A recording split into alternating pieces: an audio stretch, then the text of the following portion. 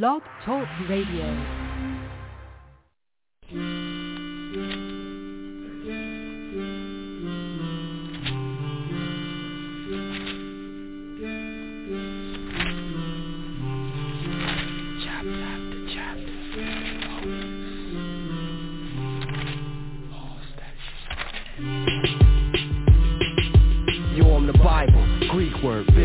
Many books taken through the ages, ageless, timeless, prophets, apostles, epistles, the gospel, the righteous, the hostile, the woeful, the wonderful. On the Sabbath days or on Sundays, it's easy to find me. It's most likely up in your churches where I might be. It's millions over this earth who would tell you that they like me, but realistically, half of them take what I say lightly. Yo, they just push me off the table like they don't need me. Look me in my face like they don't see me. Granny's off the church and she won't leave me. Then she comes home from church, but she won't read me. My name King James Version, born in 1611. I was made to teach brethren how to reach the kingdom of heaven. I might not be saying the same thing as your reverend, but what was wrote, but it ain't the way they live. You probably catch me at your grandma's house, opening Psalms. I was like your grandpa's spouse, over and on. You catch me in a small jailhouse, over in Guam. I speak about the hotel from nowhere to come. Now travel through my pages, learn about the ancients. Life and death is in me, but some don't wanna hear me. Misuse me to conquer many lands. Many men have been slaves for who I am. The saints' blood on their hands. Government attempted to get rid of me and still trying. Society refused to listen to me and still dying. I give counsel to disciples out here still grinding. Remind them that the place they wanna be is still I'm a bookshelf missionary. I could school the school books plus Dr. Seuss in the dictionary. What's written is power. I'm sitting in the parlor. I'm the only book closed, but I open at any hour. It's always a nappy head kid with a gold tooth with his hand on my head saying he swear to tell the whole truth. Yo, dude, they got me on the shelf all dusty. Living godly is a must, but don't nobody trust me. I teach about the old trails, mortars the bomb, 7 plagues, 7 seals, soldiers to swarm, rage in the field, soldiers, storms, the comings, the horns, you've been warned. A lot of preachers want me on their team just to make a profit, when all I want to do is give you words of the sacred prophets, so my creators can see believers making progress. I warn them of the dangers in loving material objects. Open me up, pray to the God of all men, the God of Jacob, Isaac, the God of Abraham. May open up his plan why he came as a man. Got 12 and spread his truth to every nation through the land. Yo, we kicked it, you was once sober, but you won't show my name, cause when your friends came, you keep turning my front over. What's this on my back? Use me as a cup coaster, come closer, let me do my job like I'm supposed to. Yo, bro, it's 66 books in me, good and plenty, but up north they rip out pages to puff Cincy. But the saints study intensely, cause it's riches in me, but to the wicked I ain't worth a penny. And you can run around wildin', looking in the sky, or you can read me, choose life or die. Who's right but I, man, a tooth for an eye. The waters broke loose, now the fire's gonna fry. I'm the Bible. I hold the keys to survival. I'm here to strengthen God's saints and the waters vital. I'm the Bible. I'm telling you, stop serving these idols. Ain't no other God, the Lord holding that title. I'm the Bible. Original holy scrolls, comfort lonely souls with the oracles of the moral codes. I'm the Bible. I'm trying to save many men, but any who pretend his kingdom, they won't be getting there. I'm the #1 selling book of all time. I done made billions, but if the people don't understand, I ain't happy. So come get with me, sit with me, and I'ma show you mysteries.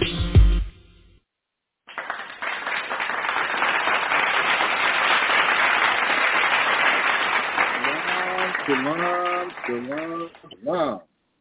Babakwa Tawab, which means good morning in the ancient Paleo Hebrew. I'm your brother, your host, your friend as always, Tazapah.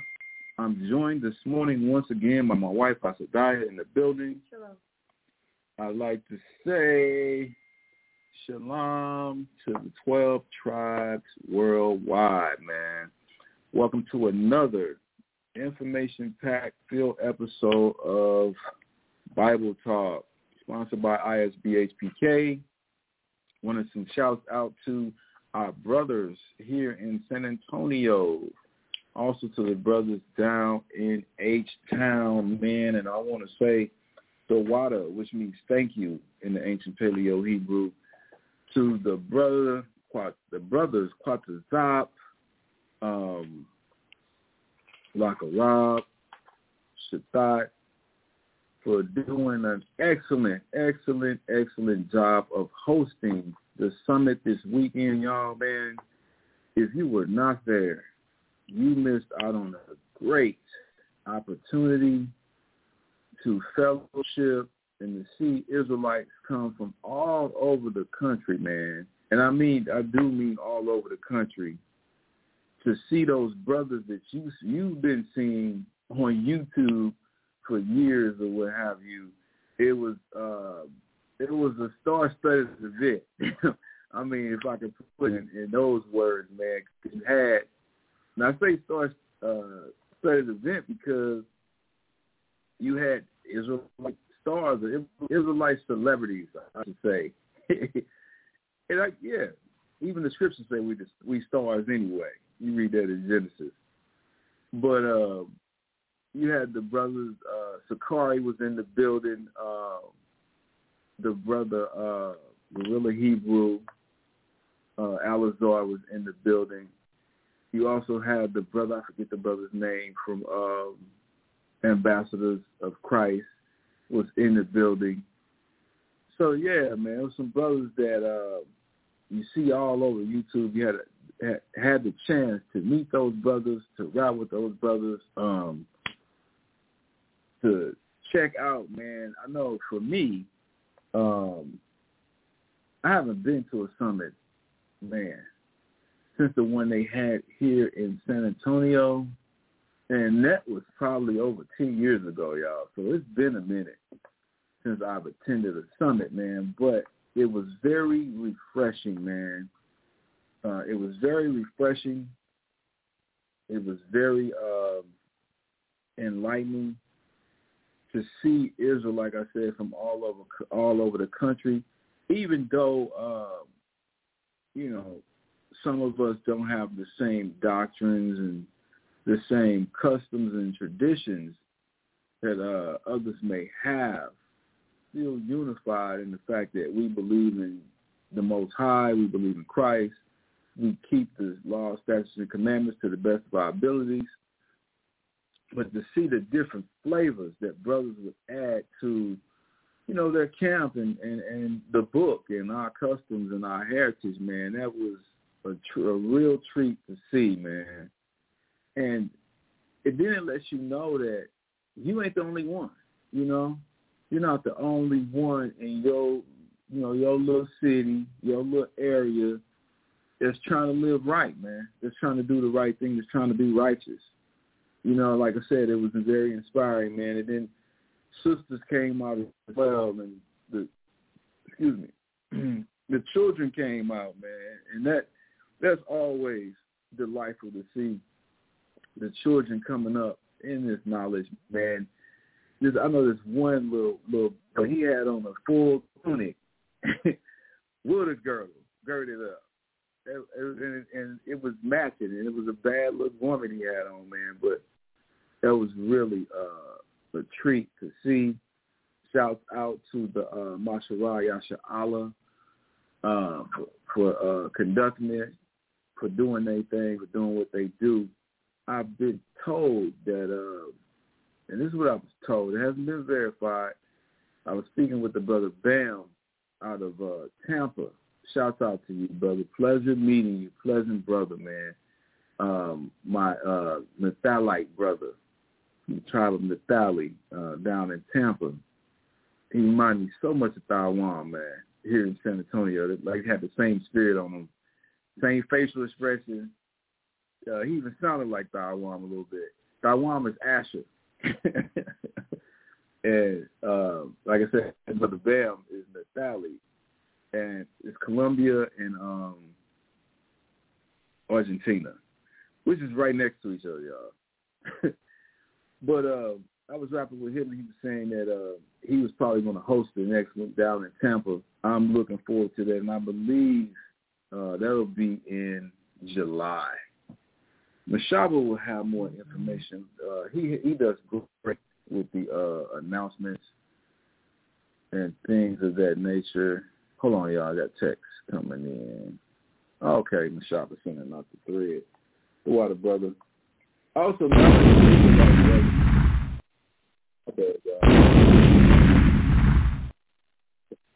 I wasn't trying to do that. My bad. I met another Israelite brother here in San Antonio. Man, I forget the brother's name. I got the brother's information. I apologize. I'm going to have to go back after the show and look through my phone and try to figure out this brother's name and stuff and send him the link to the show so he can check the show out. Brother told me he's been operating here in San Antonio by himself, man. But anyway, man, great travels, great experience, great weekend, man. Hope everybody is healthy. Hope everybody had a good Sabbath, good Shabbat.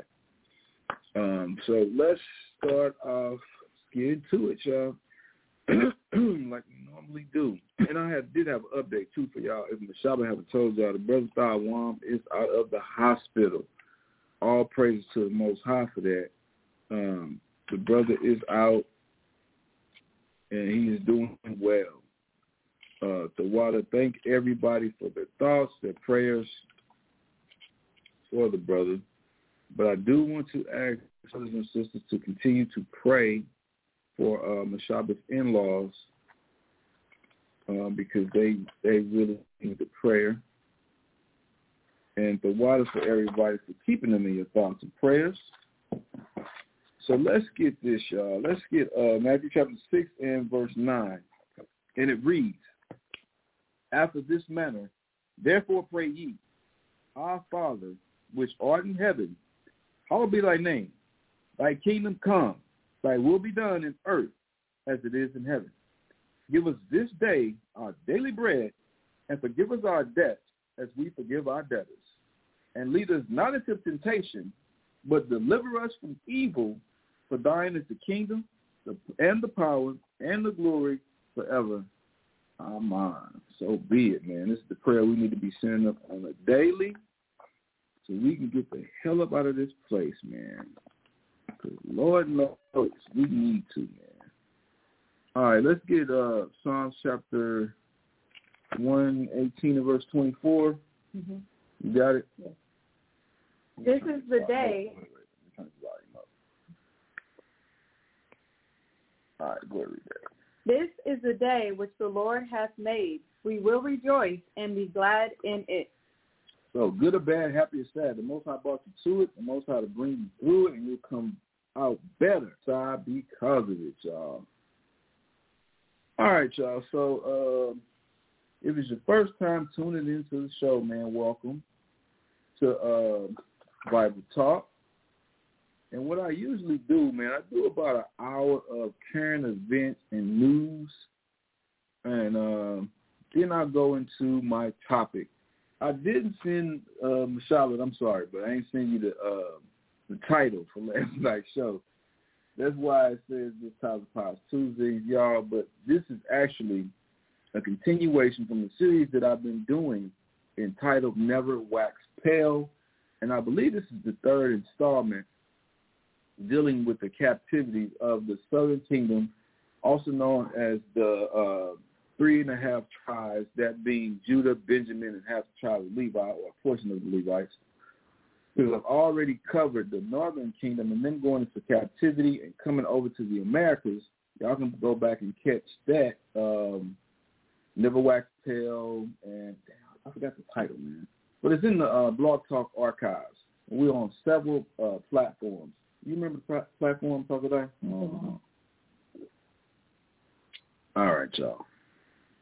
Mashaba got him, man. He announces them all the time. So last week, man, I got some information in about the brother Tyree Nichols. May he rest in peace. Condolences to his family. I got some information that, from my research that I've gathered, was just rumors and not accurate. They were not true, y'all, about him dealing with one of the officer's wives, and that being the reason he caught the beat down and then eventually died. Check out several sources that say different. So with that said, man, let's get Leviticus chapter 19 and verse 16. Leviticus 19:16. Thou shalt not go up and down as a talebearer. What does it say? Thou shalt not go up and down as a talebearer. As a talebearer. Now, let's break this down. Let's look that up real quick. Let's look the word talebearer up. Because many of us probably never even heard of this word. So let's look it up for edification purposes so we can understand what the scripture is talking about. Talebearer, one that spreads gossip or rumors. The one that does what? Spreads gossip or rumors. You're just running around gossiping. You're spreading rumors. What was that, Club Nouveau? Look at all these rumors, I can't take it no more. You're gossiping. You're spreading rumors, whether truths or untruths.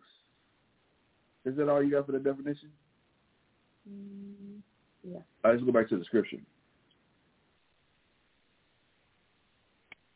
Thou shalt not go up and down as a talebearer among... Now, this is the law. Remember, this is the law we're reading. It says, thou shalt not go up and down as a talebearer. Don't go all around spreading rumors, telling people business, bumping your gums. This is a commandment, y'all. So, for whoever spread a rumor about this dude, of course they didn't know this shit. But, and then for us that are running around spreading rumors, gossiping, sitting up, we ain't got nothing to do. We just on the phone every day gossiping. We ain't got no job. Our life is miserable, and we just ain't got nothing else to do but talk about people and be in other people's business. For y'all, too. Read that again. Thou shalt not go up and down a talebearer among thy people. Don't do it. The Most High said not to do this. And like I said, this is the law, but our people don't even know the law. Our people be the main ones running around talking about the law is done away with. And a lot of this gossiping and talebearing really goes on in the church. That's where it's done the most at. Now get Proverbs chapter 18 and verse 8. And the scripture tells us, to matter of fact, before you do that, give me Hosea 4 and 6.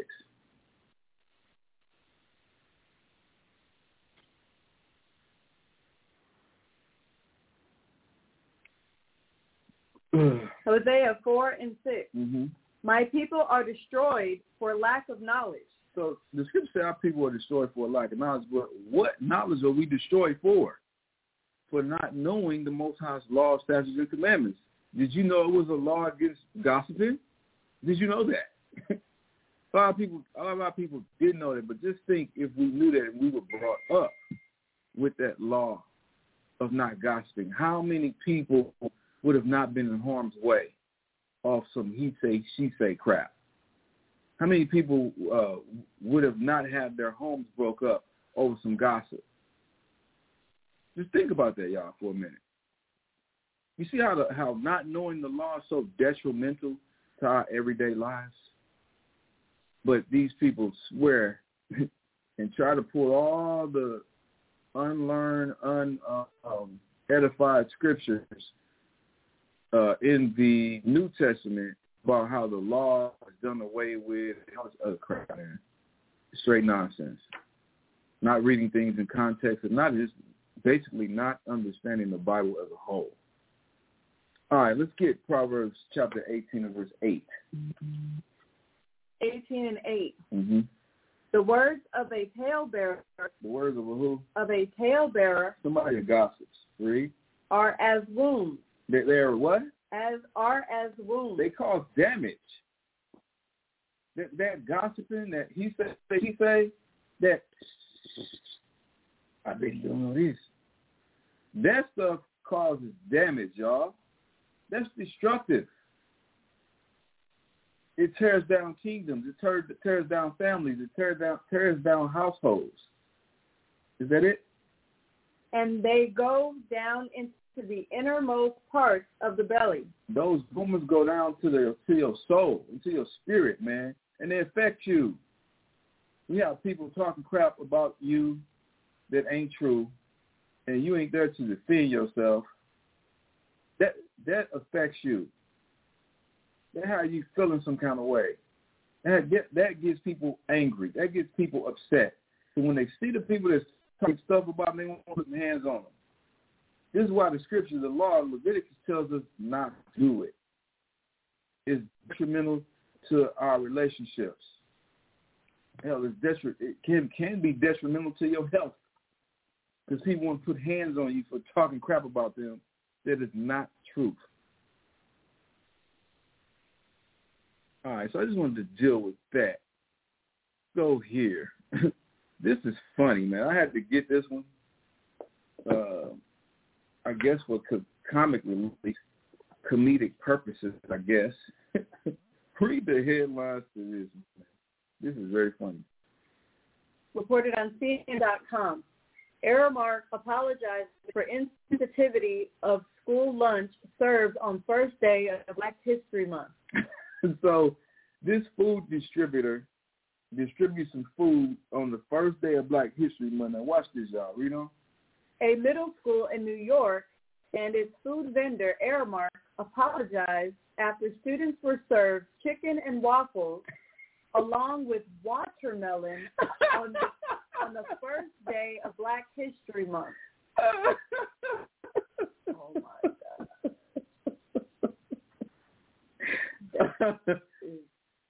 God. You know what's even more crazy, House of Diet, is the way you pronounce watermelon. You said that real proper like. What you want me to say? Watermelon. Watermelon. Watermelon. Watermelon. We're reading from CNN.com. And the CNN. Yes. See, that's why I have you up as a reader, man. Cause I know I be butchering words, and that's just my Ebonics, along with my Midwest St. Louis accent, sometimes be losing people. I know y'all had to suffer for the last week, but she back, y'all. So this vendor in this middle school was serving niggas chicken and waffles and watermelon. Watermelon. Oh, man, let's get Deuteronomy chapter 28, man. Yeah, man. This is, I guess, what you would call a tragic comedy. I mean, but the Bible told us this, man, and our people just do not get it, man. When you read this Bible and you read about how, especially, you can start back, man, honestly, the whole Bible. But Mashaba doing a series now on Savior. He was reading through the book of Judges, man. And I've read it before. Then you read through the book of Judges, man. It is very very disheartening, and is not encouraging. Because all you read is, and the children of Israel did that which was evil in the sight of the Lord again. It's like a recurring theme, man. But I'm saying all this to say that our people really, we don't get it, y'all. We don't understand, man. The Most High said that we're sottish children. The word sottish means foolish. Man, that's an understatement, man. We are the dumbest, simplest people on the face of the planet. And I say this because still don't understand who our enemy is, man. And we'll get out on the street corner, we'll teach YouTube, whatever, and people constantly come against us when we talk about the so-called white man. And they just trying to steady defend this dude, and they want to be a part of this society. Like, he's always had our best interest in mind, that people are people, love is love, and all this other nonsense, man. Our people just don't get it. So Deuteronomy chapter 28, and read verse 37. Deuteronomy 28 and 37. And thou shalt become an astonishment. It says, now, this is part of the curses, y'all. Matter of fact, let's read this in context. Jump up to verse 15. But it shall come to pass, if thou wilt not hearken unto the Lord, unto the voice of the Lord thy God, to observe to do all his commandments and his statutes which I command thee this day, that all these curses shall come upon thee and overtake thee. All these what? Curses. All these curses. Look up the word curses. Let's slow this way down, man, in case somebody don't understand. Because we've been accused of taking scriptures out of context. We've been accused of slander. We've been accused of a lot of things. But the one thing that we do as Israelites is what the scriptures tell us to do in 1 Thessalonians chapter 5 and verse 21. Prove all things. That's one thing we hang our hat on. Curse. Yep. Curse, a prayer or invocation for harm or injury to come upon one. So curse is harm or injury to come upon you. There's nothing good. Now, going back to Deuteronomy chapter 28, read verse 15 again. But it shall come to pass, if thou wilt not hearken unto the voice of the Lord thy God, to observe to do all his commandments. To observe to do all his commandments or all his rules, y'all. God has rules. Okay, you just can't operate and do what you want to do. The Heavenly Father actually has rules. And when it says hearken, for us that have problems with Old English, it means to listen. If we don't listen to the Most High's rules and keep them, he was going to cause curses, which is injury, to come upon us. Well, everybody understand this? Read on the scripture. And his statutes, which I command thee this day, that all these curses shall come upon thee and overtake thee. It says that these injuries, these curses are going to come upon us and overtake us, meaning to be overtook means there's no way out of it. You can't get around it. You cannot get away from it. Take us for not listening. Now, it says we don't keep his commandments, which are rules. Then it says statutes. A statute is the punishment for breaking the rules. You know, just every state has this statute for penal code, whatever. Then it's punishment behind that penal code for you breaking it. Well, the Most High has law, statutes, and commandments too. And it's funny, too, that our people can understand that on a national level as it pertains to the American government and its laws. But we can't understand that God has laws. You can't operate in any society without rules. Come on, man. Even the streets have damn street code, right? The street law. Different communities have different rules set up. Things you can do, things you can do. But we are just oblivious when we read about, oh, God didn't have any laws. You could just come as you are and worship God the way you want to. That's nonsense. You don't read that nowhere in the Bible. All right, so with that understanding that God gave us a set of laws, statutes, and commandments to keep, and he gave us a penalty for us not keeping them, let's read one of the penalties behind not keeping the law. Now let's go back to verse 37.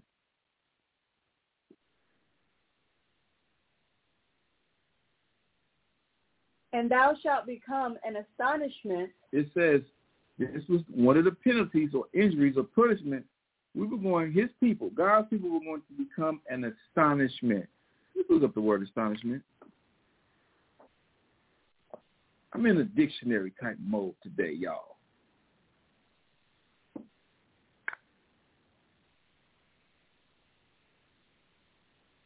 Astonishment, a feeling of great surprise and wonder. So it says that God's people were going to be looked at like a what? A feeling of great surprise and wonder. People are going to be surprised and have great wonder over God's people. What else? Amazement. They were going to be amazed at God's people. This can't be talking about nobody else but us. They're going to be surprised, amazed. How do you people live like that? How did you people make it through all the turmoil, through all the psychological damage, through slavery, through Jim Crow, through project housing, Section 8 housing, single-parent home, broken home? How did y'all make it through all of that? And also, man, how y'all jump that high? How y'all got so much rhythm? How y'all able to talk and to rhyme like that? Man, why do y'all dress like that? Why y'all have so much flavor? That's the astonishment. To where now we've become entertainment. And I'm talking about the so-called reality shows, which we know they are scripted, to where people are watching us on TV doing regular, ordinary day crap and just in amazement. Now they want to be like us. I believe the term is wiggers. White people trying to be niggers. That's the astonishment. Now we're entertainment. Read on in the scripture, please. A proverb and a byword. A what? Proverb and a byword. Now let's look up the word by or proverb. Let's do that one first. Now remember, y'all, reading all of this because of the chicken and waffles and watermelon thing. Proverb, a brief, popular epigram or maxim. Oh, wait a minute. Those words are real big. What's the epigram? An epigram. It is a concise poem dealing pointedly and often satirically with a single thought or event, and often ending with an ingenuous turn of thought. Ingenuous. Mm-hmm. I mean, it's not genuine. Such as niggas being associated with chicken, waffles, and watermelon. You know, that stuff. Come on, man. The Bible holds true. Is that it for the definition for proverb? Mm-hmm. But the Most High said we were going to be known for these things. It's just like we're known for wearing a lot of gold. We're known for dressing flamboyantly. These are things that are just associated with our people.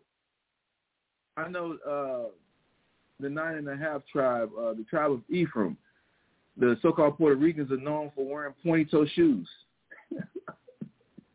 Or they used to be anyway. The Bible holds true. It said we were going to be a proverb. And what else did it say? And a byword, correct? Mm-hmm. So let's look up the word byword.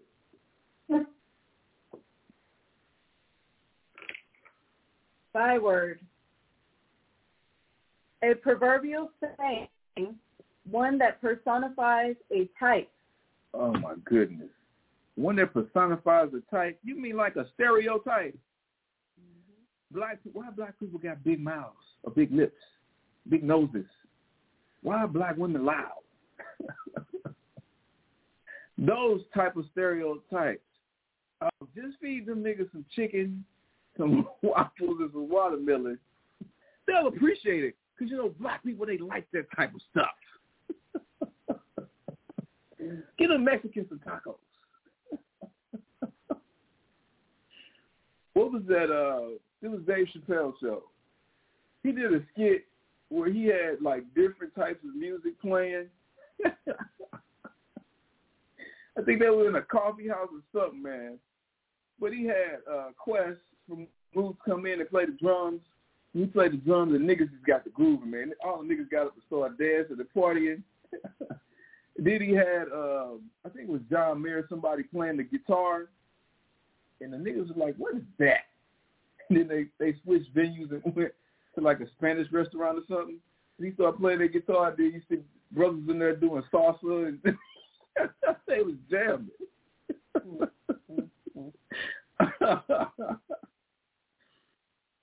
The Most High said we were going to become a stereotype, y'all, or a byword. A word that we go by, or a phrase we go by now that we didn't go by before. That's a punishment. That ain't a reward. That ain't nothing good. But these are the curses that the Most High said he's going to put upon our people for not keeping his rules, y'all. Was it any more of that article? Yeah, the chicken and waffle article. Now, you can't make this stuff. It did. The irony of that, the insult of that is so-called Black History Month. Matter of fact, read the scripture again from the beginning. I ain't going to end it yet. Verse 37. Okay. So Deuteronomy 28 and 37, y'all.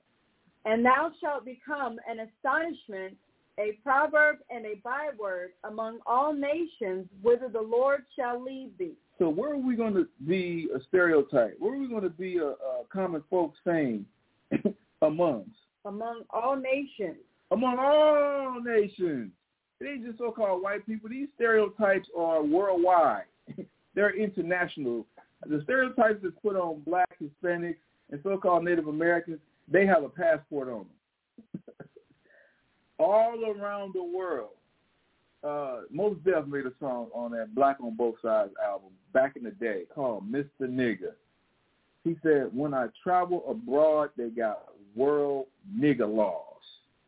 And that's the truth, man. That is the truth. If we're not God's chosen people, ain't none, y'all. Seriously, there are none. All right, go on with the article.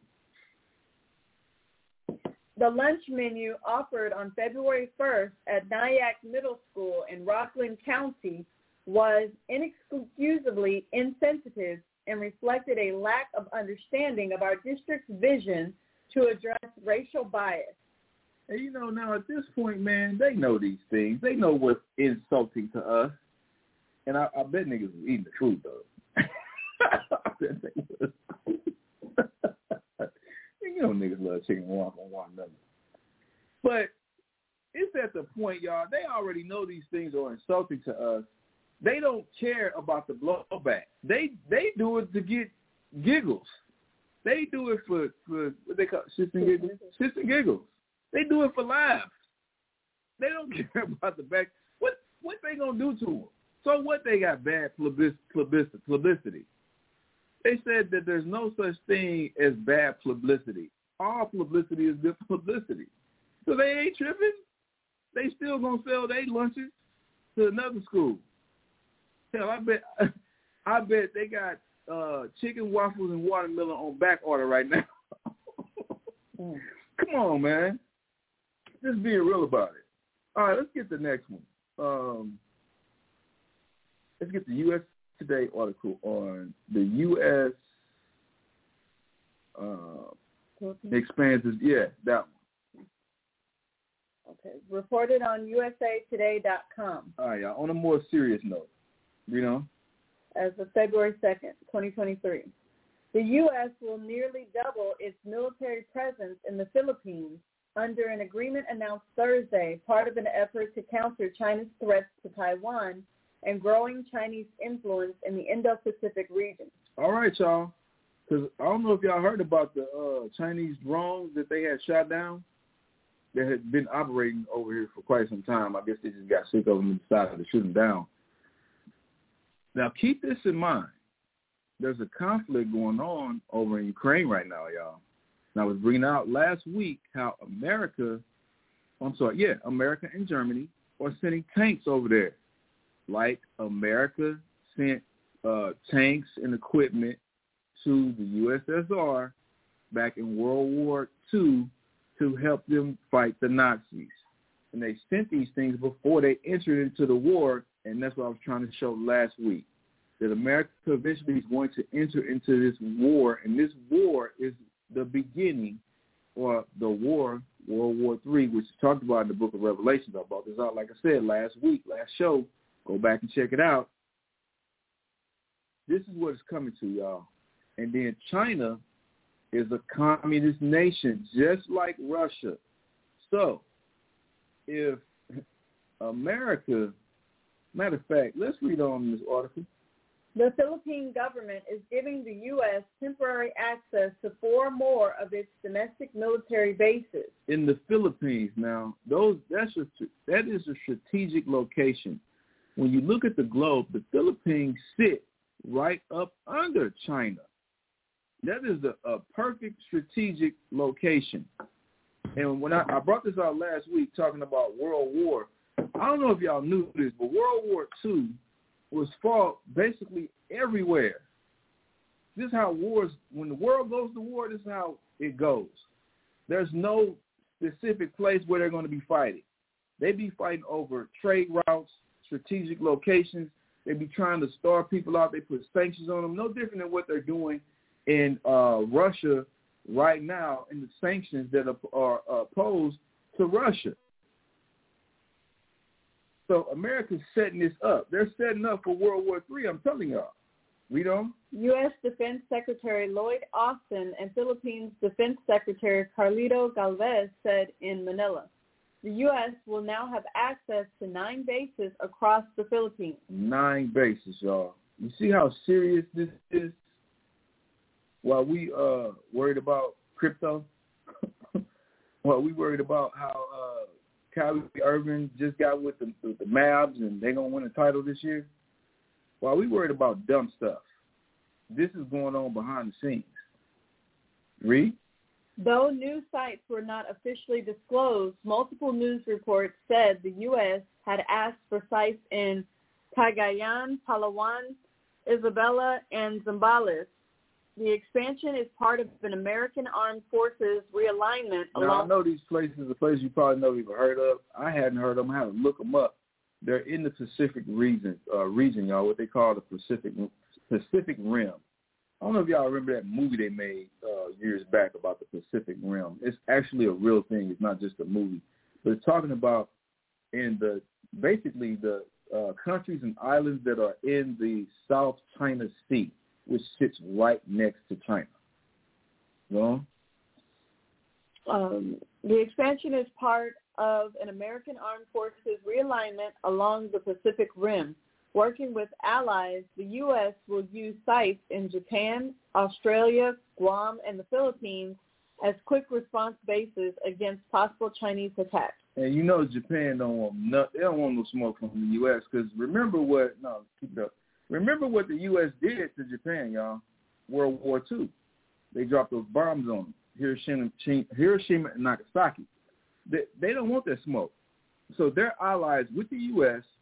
Australia has been colonialized by the Brits. So that's another American ally.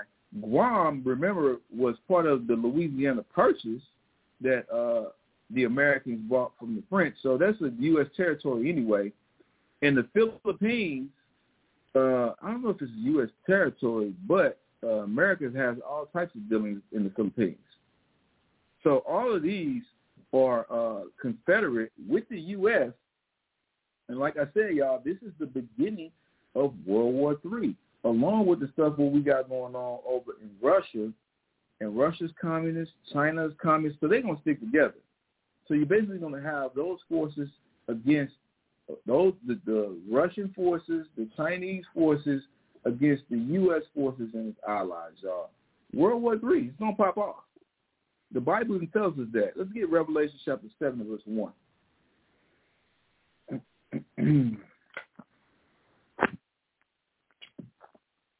Revelation 7:1. And after these things, I saw 4 angels standing on the 4 corners of the earth. So the 4 angels are the 4 archangels, y'all. Michael, which is the angel of war. Gabriel is the messenger, the angel of message. Raphael is the angel of healing, and Uriel is the angel of understanding, wisdom, knowledge, and understanding. So these are the 4 angels that he saw. This is John the Revelator on the island of Patmos, getting these things revealed to him. So he said this is what he saw. He saw, read it again from the top. And after these things, I saw 4 angels standing on the 4 corners of the earth. The 4 corners of the earth talking about north, south, east, and west. Read. Holding the 4 winds of the earth. Holding the 4 winds. The winds are symbolic of the destruction that the Most High is bringing on this place by way of the nations going to war. World War III. So right now, the Most High, the angels are holding all of this back because it ain't happened. So this is the part of the book of Revelations that has not happened yet. A lot of revelations already happened, but what we're reading right now, this has not happened yet. He's holding back the 4 winds. He's holding back the destruction. He's holding back World War III right now. Find out his purpose in holding everything back. Read. That the wind should not blow on the earth, nor on any tree. Yes. The water now with communist Cuba. Yes, Cuba is an ally of Russia and China. So they're going to be part of the Russian alliance. I'm sorry. Read that again for me. that the wind should not blow on the earth, nor on the sea, nor on any tree. So it says, holding the destruction back, that before when it's symbolic of the destruction, it says that it don't blow on the sea or the trees, right? Mm-hmm. All right, so let's get Revelation 17 and verse 15 to find out what this sea is symbolic of. This is what's so fascinating about the Bible, y'all. You can use the Bible to break the Bible down. Where we at? Revelation 17:15. Read. And he saith unto me, the waters which thou sawest. The what? Waters which thou sawest. So the water, what's the sea full of? Water. So sea, water, same thing. So the water which you saw, read. Where the whore sitteth are peoples and multitudes and nations and tongues. So the water is symbolic for what? Peoples and multitudes and nations and tongues. Now the whore is talking about, and this is a whole other breakdown of Revelation. It's talking about America. We'll get to that hopefully one day. But what I came here for to get everybody to see is that the sea is symbolic of people, nations, people. All right. He said that it hurt. Let's go back to Revelation chapter 7 and verse 1 again.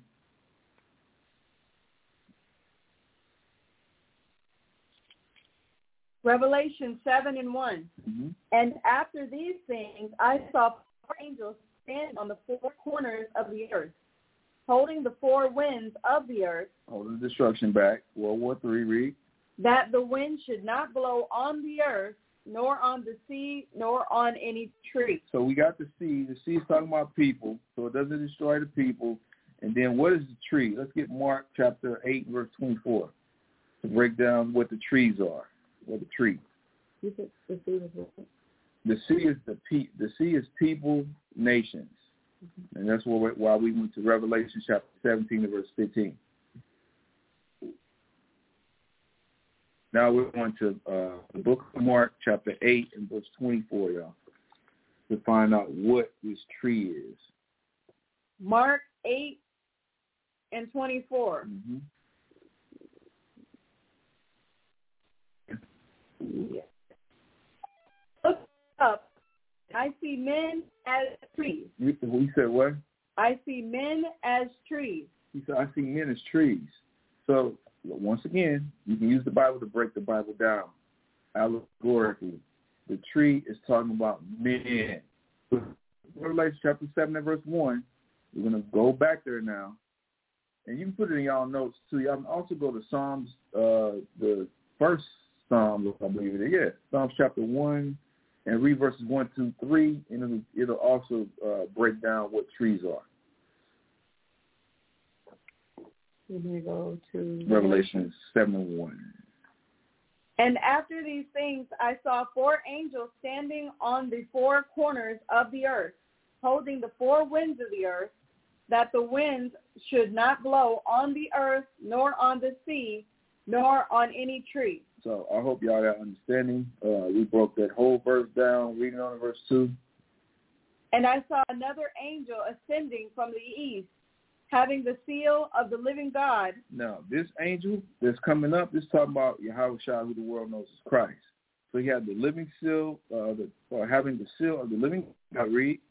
And he cried with a loud voice to the 4 angels. To the 4 archangels. Once again, Michael, Gabriel, Raphael, and Uriel. Read. To whom it was given to hurt the earth and the sea. So it was given. They were given charge to do this. He told them what? Read. Saying, hurt not the earth, neither the sea. Don't hurt the earth. Don't bring on World War III yet. Read. Nor the trees, till we have sealed the servants of our God in their foreheads.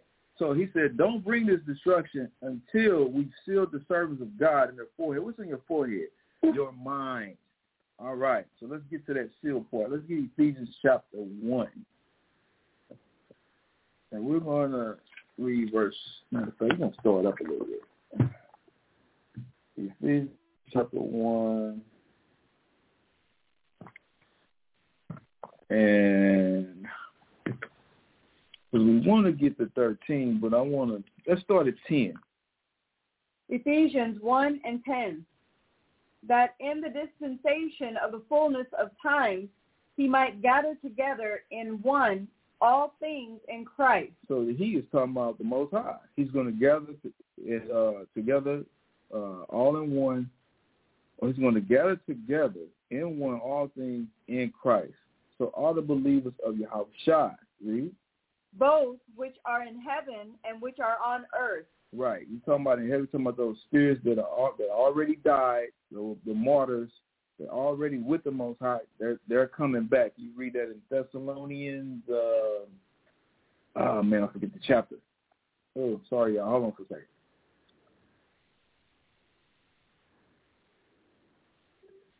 I think it's chapter 4, Thessalonians. Let me just make sure.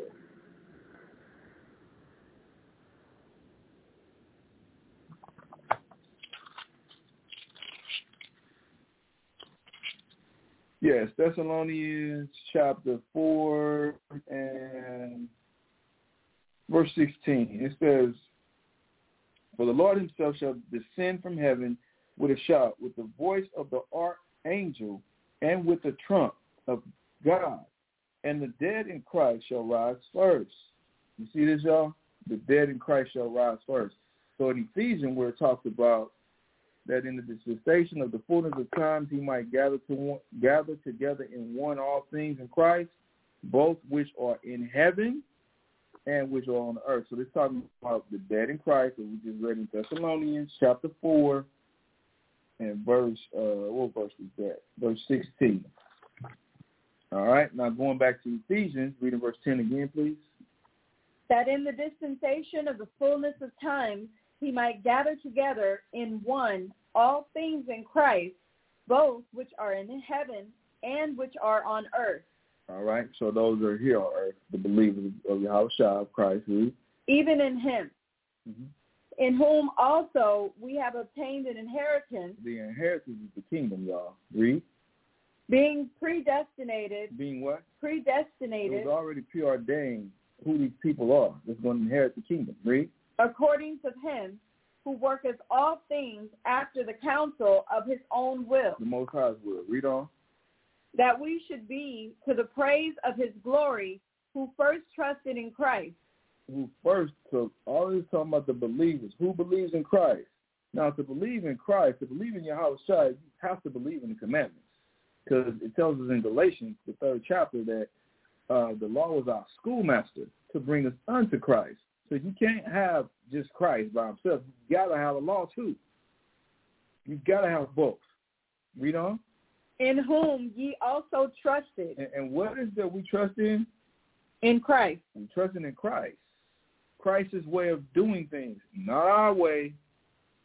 Christ's way. Not what religion say about Christ, but what the Bible says about Christ. Read. After that ye heard the word of truth, the gospel of your salvation. The gospel of what? Of your salvation. The good news. That's what the word gospel means. The good news of our salvation, and that us being saved from the hands of our enemies and all that hate us. You read that in Luke chapter 1.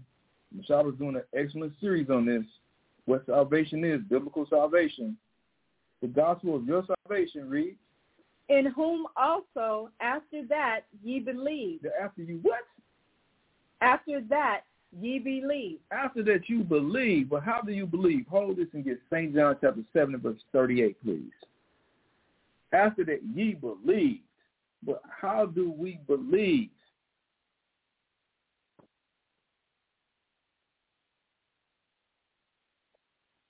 John 7:38.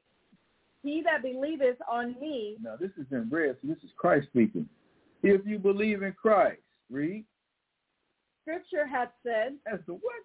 As the scripture hath said. If I'm going to say I'm a believer in Christ, I have to believe what the scriptures say. Old Testament and New Testament. It's one book, y'all. He said I come in the volume of the book. Not I come in half of it. The volume. Both volumes. All volumes. All of the books. But this is how you believe. You believe what the scriptures say. Going back to Ephesians chapter 1 verse 13 again. In whom ye also trusted, after that ye heard the word of truth, the gospel of your salvation, in whom also after that ye believed. Ye were sealed with that Holy Spirit. You were what? Sealed. You were sealed, because we did all of this, y'all, to get what it's talking about in Revelation, the 7th chapter. I believe it's verse 2, where it talks about being sealed. Don't hurt the earth until the servants of the living God are sealed in their foreheads. So this is the seal that you believe. But how do you believe? As the scriptures say, not your opinion. This is how you believe. And I don't want Israel that think just because they keep the commandments that thinking that they're going to make it. It's way more than that. Give me Acts chapter 14, verse 22. Because remember, he said you got to believe. You have to believe in the way Christ did things. What the scriptures say, the way the scriptures say Christ wants things to be handled. Not you, not your opinion, because there are certain things that Christ did that was not in the law. We have to remember that. Am I saying you have to keep the law? No, I'm not saying that. But I'm saying you have to keep the law, and you have to have the faith of Christ, of Yahushua. So Acts chapter 14, verse 22. Now listen to this. 14 and 22. Matter of fact, so the verse. No, I'll just go straight to the point. Go ahead. Confirming the souls of the disciples. Confirming. What does it mean to be confirmed? Made sure. Made sure, to be vetted. You're in this. You truly believe. So the Most High going to vet us. Do you believe or not? It ain't just because you keep the commandments. Do you believe in the book, the whole book? Read. And exhorting them to continue in the faith. Exhort means to inspire. Inspire them to continue in the faith. Read. And that we must, through much tribulation. Through much what? Tribulation. You're going to go through something. It ain't going to be all hunky-dory just because you got the book, just because you know who you are, and you know you're an Israelite. It ain't going to be easy street. That's when the battle starts. It says us through much tribulation, or we must through much tribulation. Read. Enter into the kingdom of God. So how you going to get to the kingdom? Through much tribulation. Through much tribulation. It's not going to be an easy path. It's not an easy journey. Now let's get Romans chapter 5, verse 1. Let's find out why this tribulation is important, why it is necessary, why it's needed. Romans 5 and 1.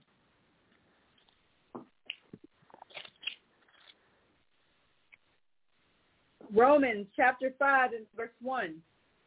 Therefore, being justified by faith. Being justified by what? By faith. By faith, by the belief in the Bible. Read. We have peace with God. And this is how you get peace of mind with the Most High. This is how you don't have the Most High coming against you, because you believe in the book and you operate as such. Read. Through our Lord Jesus Christ. Read on. By whom also we have access by faith into this grace, wherein we stand and rejoice in hope of the glory of God. This is the only way we get a grace period. And grace means an amount of time to get yourself together. We only have this grace period because we believe. And because we believe, the Most High understands what? We perfect. They still a work in progress. They still trying to get it together. Read. And not only so, but we glory in tribulations also. Now this is where I want to come to. This is the thing, y'all. Because it says, through much tribulation to get to the kingdom.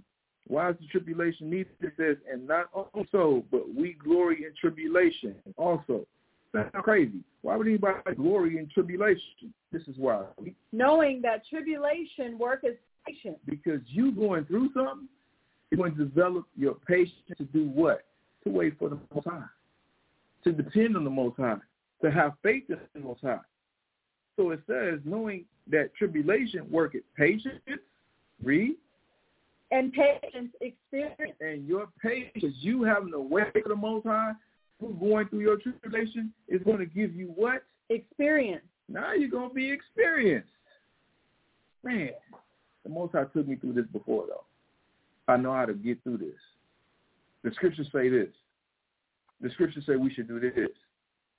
oh, this is how I should move. This is how we should maneuver through this right here. I've been through this before, and I use this scripture. Now you got the experience to where now, if the tribulation happens to you again, the same tribulation or different tribulation, you can depend on the book to help you through it. And not only that, you can help other people go through what you've already been through because why? You got the experience. This is the patience going to work experience. And read on. And verse 4. And patience, experience, and experience, hope. And this is how you get your faith built. Through the experiences that you've been through. And the faith that you had in using the book to help you navigate through all those tribulations. That builds your faith. When we talked about the seal, these are the ones that are going to be sealed, y'all. Not just because you put on fringes, not just because you put on a head wrap, not just because you keep the Sabbath, not because you holier than thou. Do you honestly believe in the book, operate and move in the way that the book wants you to? Now let's get Romans chapter 8 verse 35.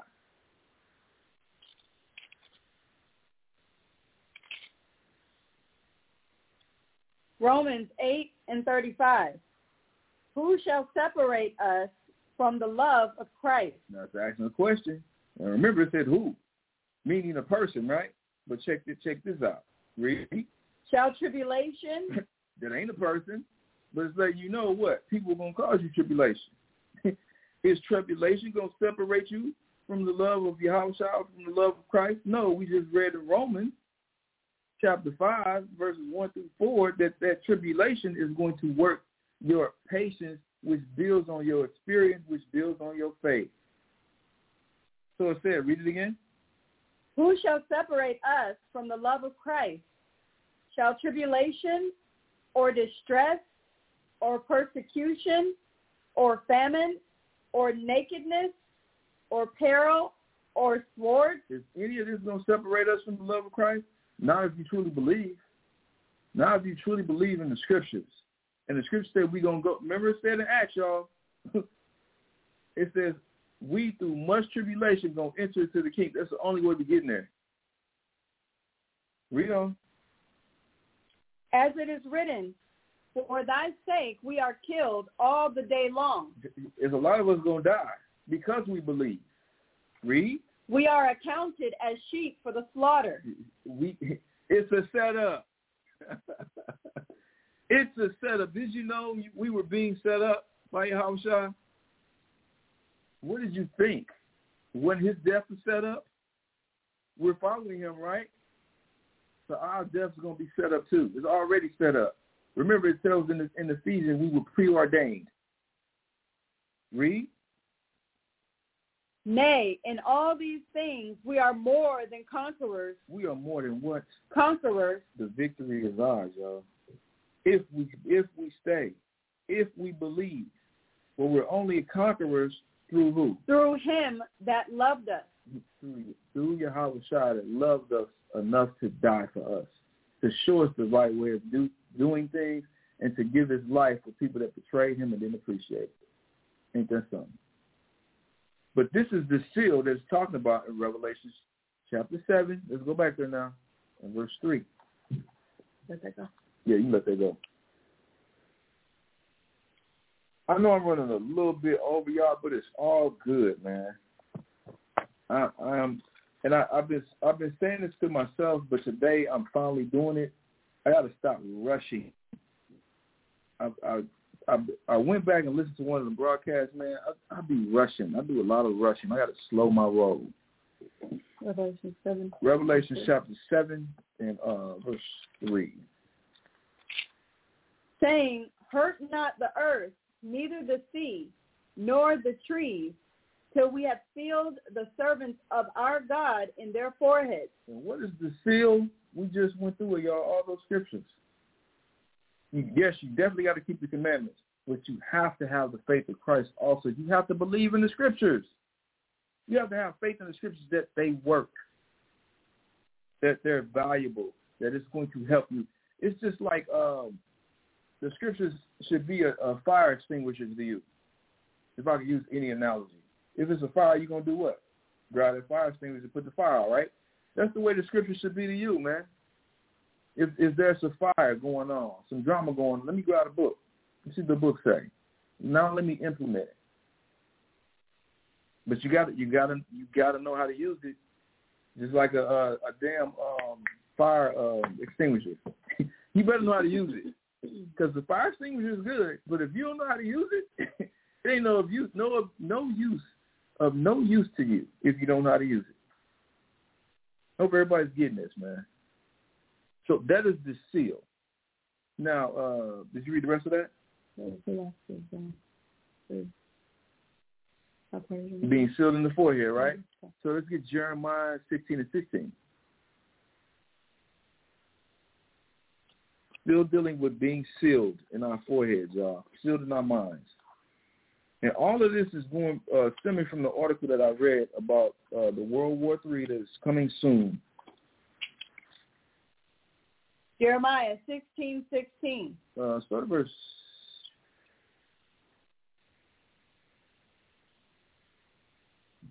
14. Let's read in context. Therefore, behold, the days come, saith the Lord, that it shall no more be said, the Lord liveth, that brought up the children of Israel out of the land of Egypt. Because this was our claim to fame, y'all. Still is. But it says the day is coming where that ain't going to be our claim to fame no more, that the Most High brought us out of Egypt, out of that captivity. Read. But the Lord liveth, that brought up the children of Israel from the land of the north. From the land of where? The north. From the land of the north. Where we at? North America. Read. And from all the lands whither he had driven them. And not just North America or the Americas, but from all the places the Most High scattered us. That's going to be our claim to fame. Now remember, it says, therefore, behold, the days come, meaning this has not happened yet, y'all. We have not been delivered from all the places the Most High scattered Israel, all over the globe. Read. And I will bring them again into their land that I gave unto their fathers. The New Jerusalem that's talked about in Revelation, the 21st chapter. Read. Behold, I will send for many fishers. The Most High going to send for many fishers to fish us out, to get his people out of captivity. Read. Saith the Lord, and they shall fish them, and after will I send many hunters, and they shall hunt them from every mountain and from every hill and out of the holes of the rock. The Most High is going to be looking for Israelites high and low. But which particular Israelites? Those that have that seal, that have that mark. Let's get Ezekiel chapter 9 and verse 4.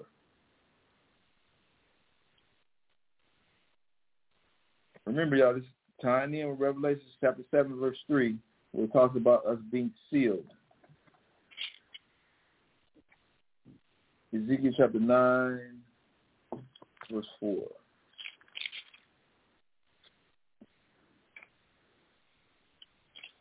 Ezekiel chapter 9, verse 4. And the Lord said unto him, go through the midst of the city, through the midst of Jerusalem. Talking about the people, Israel, read. And set a mark upon the foreheads of the men that sigh and that cry. Where's this mark going to be set at? Upon the foreheads. Now, remember in Revelation it said that we were going to be sealed in our foreheads. So here it's talking about a mark upon our foreheads, talking about our brains. And what's going to be in our brains? Read. For all the abominations that be done in the midst thereof. So we were going to be sighing and crying in our minds. We were going to be upset, angry, sad about all the abominations that's going on through our people. The black-on-black crime, the domestic violence, the abortions, the sodomites, and I'm talking about homosexuality, y'all, in case y'all not familiar. All the murderers, murdering each other, talking bad to each other, fighting with one another. All of those abominations that we're crying, that's what's going on in our mental. But it says a mark was going to be set on these particular individuals, these Israelites, read. that sigh and that cry for all the abominations that be done in the midst thereof. And to the others he said in my hearing, go ye after him through the city and smite. Let not your eyes spare, neither have ye pity. So a lot of us gonna die. When we talk about to the others, we talking about those who don't believe, those that ain't living right, those that think, those that just don't know, y'all, and those that are doing all the abominations in verse 4 that it's talking about. Those people, read. I mean, remember, Zechariah tells us that 2/3 of us got to die anyway. Talking about those people, read. Verse 6, slay utterly old and young, both maids and little children, and women, but come not near any man upon whom is the mark. A lot of us going to die, old, young, children, but those that have that mark, that sealed, that believe, that's been keeping the commandments, he said don't go near them. Do not go near them. Keep them safe. Read. And begin at my sanctuary. When the Most High said begin at his sanctuary, we're talking about begin at his people. Read. Then they began at the ancient men which were before the house. His people. Now let's get Matthew chapter 24, verse 38. This is the last one I'm going to get dealing with this topic, and then I'm going to go into my class topic, y'all.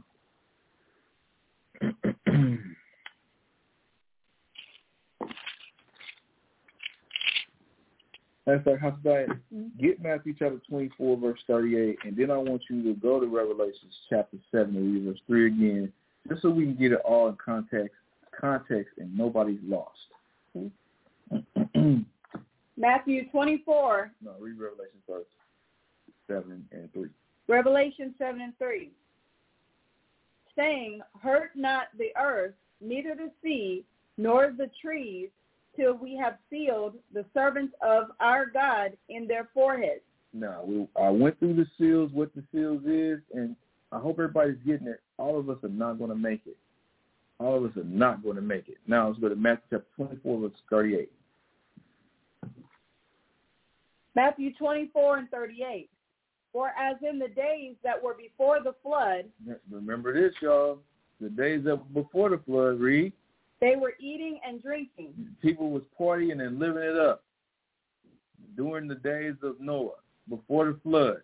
And Noah was doing the whole time what? Evangelizing, warning the people of the destruction that was going to come, and they wasn't listening. No different than us, out on the street corners, on YouTube, on social media platforms, warning our people of the destruction that's coming, and nobody's listening. They just partying, turned up, hitting the club, hitting the bar. Giving in marriage. Now, we know that marriage is sex according to the Bible, so it's saying a lot of people going to be boning, just like now. Everybody's boning. Read.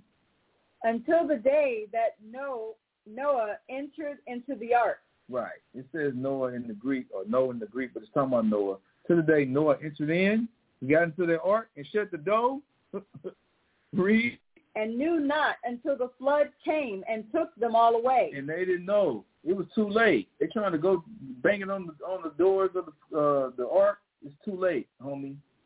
This is the way our people are going to be in this time. It's going to be, what's the scripture? It's too late to apologize. It's too late. It's too late.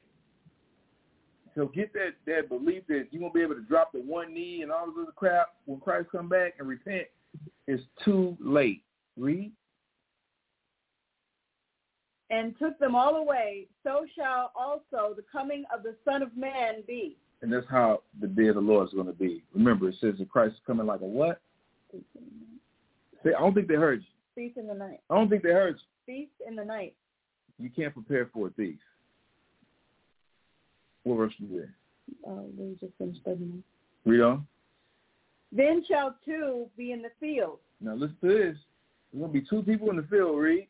The one shall be taken. And one person's going to be taken, beamed up, in what the world calls an unidentified flying object, which we know biblically, that's the chariot. That's the transportation that the Most High used to move around. He's going to use those transportations to get us up out of here. So one going to be took, read. And the other left. And the person next one will be left. Read. 2 women shall be grinding at the mill. Mm-hmm. The one shall be taken, and the other left. This is what it's talking about, y'all. It's talking about the end of days. Matthew, the 24th chapter, this is what it's talking about. The wars, rumors of wars, earthquakes in diverse places. Y'all know y'all heard about the earthquake that was just over in Turkey. It's all over the news. Wars, rumors of wars. We just read about the wars. We're in those times right now. Read. Watch therefore. He says what? Watch therefore. No, live your best life. Watch therefore. Don't be paying attention to the news. Watch therefore. Just be on social media all the damn time talking about nothing. Watch therefore. Christ said we're supposed to be watchful. We're supposed to be watching out for these things, these signs. Read. For ye know not what hour your Lord doth come. We don't know the hour that Christ is coming back here. Contrary to what you've heard, what some people have been talking about, or they predicted that Christ is coming back. Man, the Bible says we don't know. Read. But know this. Read that part again. Watch therefore, for ye know not what hour your Lord doth come. We don't know. Brothers, stop trying to come up with a time chart of when Christ is coming back. It's dangerous. Haven't we learned anything from 2000? For us Israelites, it's been in a minute. Been in this for a minute. We know what happened in 2000. Stop that, y'all. No man knows. Yes, I'm going over Revelations. Yes, I'm bringing the articles out. But the truth of the matter is, this is only the beginning. But we don't know when Christ is coming back for sure.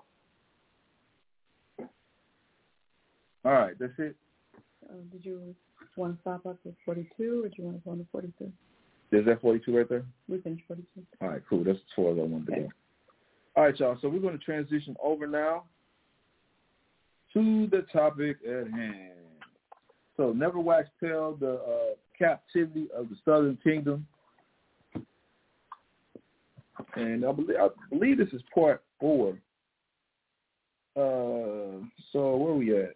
Let's go. What I want to do.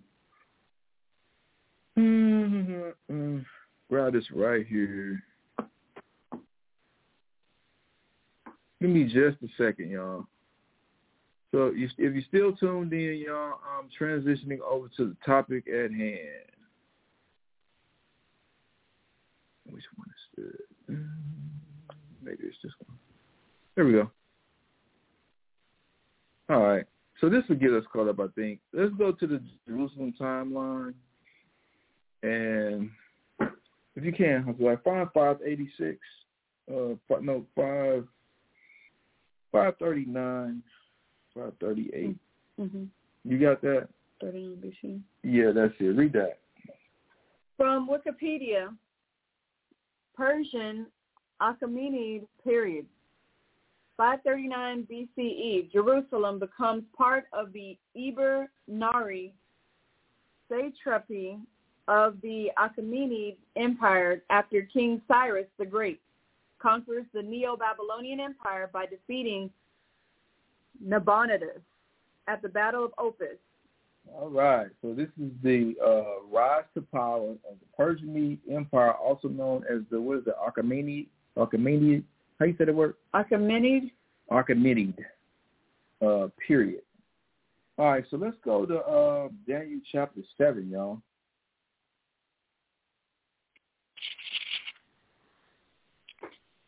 And we're going to be going back and forth through Daniel chapter 7 throughout this series, y'all, just for edification purposes, man, and to show how the Bible is truly a dependable book.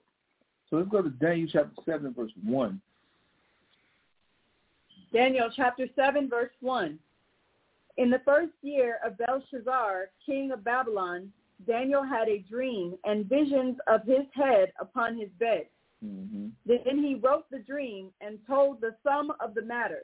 So Belshazzar was Nebuchadnezzar's son, Now, this is the Babylonian dynasty. They're still in power, but then you had this dream. Now, we opened up with the Jerusalem timeline and the Persian and Mede Empire coming into power, which they did around 539, 538.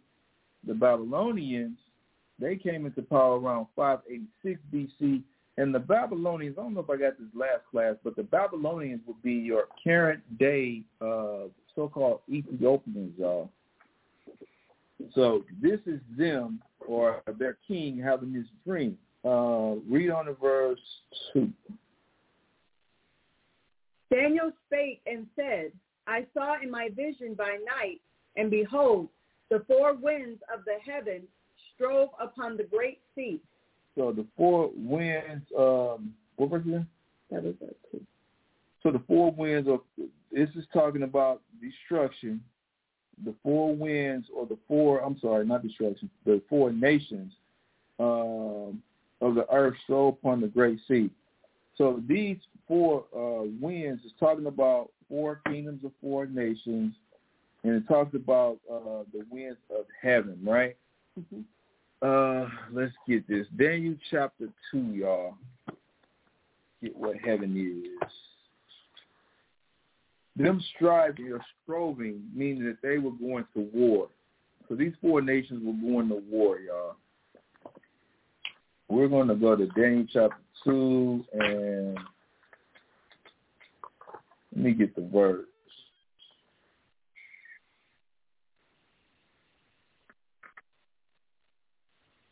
Daniel chapter 2, verse 7. Because it did say the four winds of heaven. Or Daniel spake and said, I saw my vision by night. And behold, the four winds, which are four nations, it says, of the heavens strove upon the great sea. So these four winds talking about four different nations. The striving is them going to war. But where is the heaven at? Is this talking about up in the sky where the Most High and the angels are? No, it's not talking about that. It's talking about this right here. Where you at? Daniel chapter 2, verse 7. Mm-hmm. They answered again and said, let the king tell his servants the dream, and we will shew the interpretation of it. The king answered and said, I know of certainty that ye would gain the time, because ye see the thing is gone from me.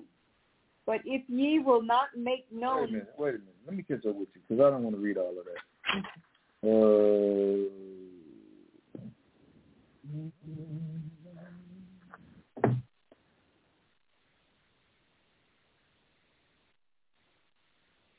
Daniel chapter 2 and verse 20. Remember, y'all, we're dealing with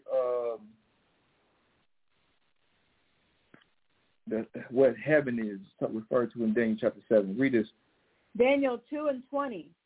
Daniel answered and said, be the name of God forever and ever, for wisdom and might are his. Read. And he changeth the times and the seasons. So who changes the times and seasons? God. The Most High does. Read. And he changeth the times and the seasons. He removeth kings and setteth up kings. So the Most High removes kings and he set kings up in the realm of what's also known as heaven. Read. He giveth wisdom unto the wise, and knowledge to them that know understanding. Kind. So this is what the Most High does. He puts me in power, he takes me out of power. This is the heaven that he's talking about. Because when you have your heaven, you ever heard the saying heaven on earth? When you set up your heaven on earth, things are the way you want it to be. In order for things to be the way you want it to be, you have to be in rulership, power, and authority. So this is what it's talking about, going back to Daniel chapter 7 and verse 2. Daniel spake and said, I saw in my vision by night, and behold, the four winds of the heaven strove upon the great sea. So these four kingdoms are fighting for the realm of heaven, which is control, powership, rulership, authority on the earth. It says upon the great sea. Now, we got this already when I was breaking down the news, but let's get it again to break down what the sea is. Let's get Revelation chapter 17 and verse 15. Just to break down what the sea is, y'all.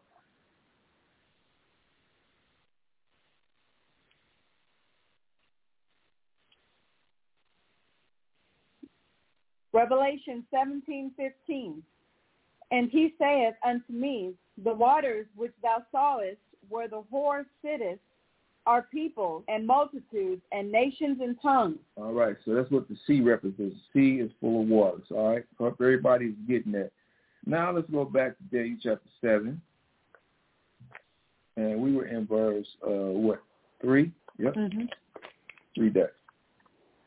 And four great beasts came up from the sea, diverse one from another. It says that these beasts were different. And they said it came up from the sea, which we know that the sea is talking about nations and people. It says that they were different from one another, and he called them beasts. So let's get what the beasts are, because it ain't talking about no animals. So jump over to verse 17 and get what the beasts are. Same chapter, 17th verse. These great beasts, which are four kings. So these great beasts, which are four kings. You see this, y'all? It ain't talking about no animals. It ain't the wild kingdom. It's talking about 4 kings. Read. Which shall arise out of the earth. This will shall arise out of the earth. This goes all the way back to verse 2 where it says the 4 winds. So it's talking about 4 kings, the 4 different nations fighting for power, man. Hope y'all are seeing this. Now go to Daniel chapter, jump over, same chapter, read verse 4 now. 7:4. Mm-hmm. The first was like a lion. So he's going to describe what these kings, which are referred to as beasts in verse 3, is talking about. The first beast was like a lion, or the first king was like a lion. Read. And had eagle's wings.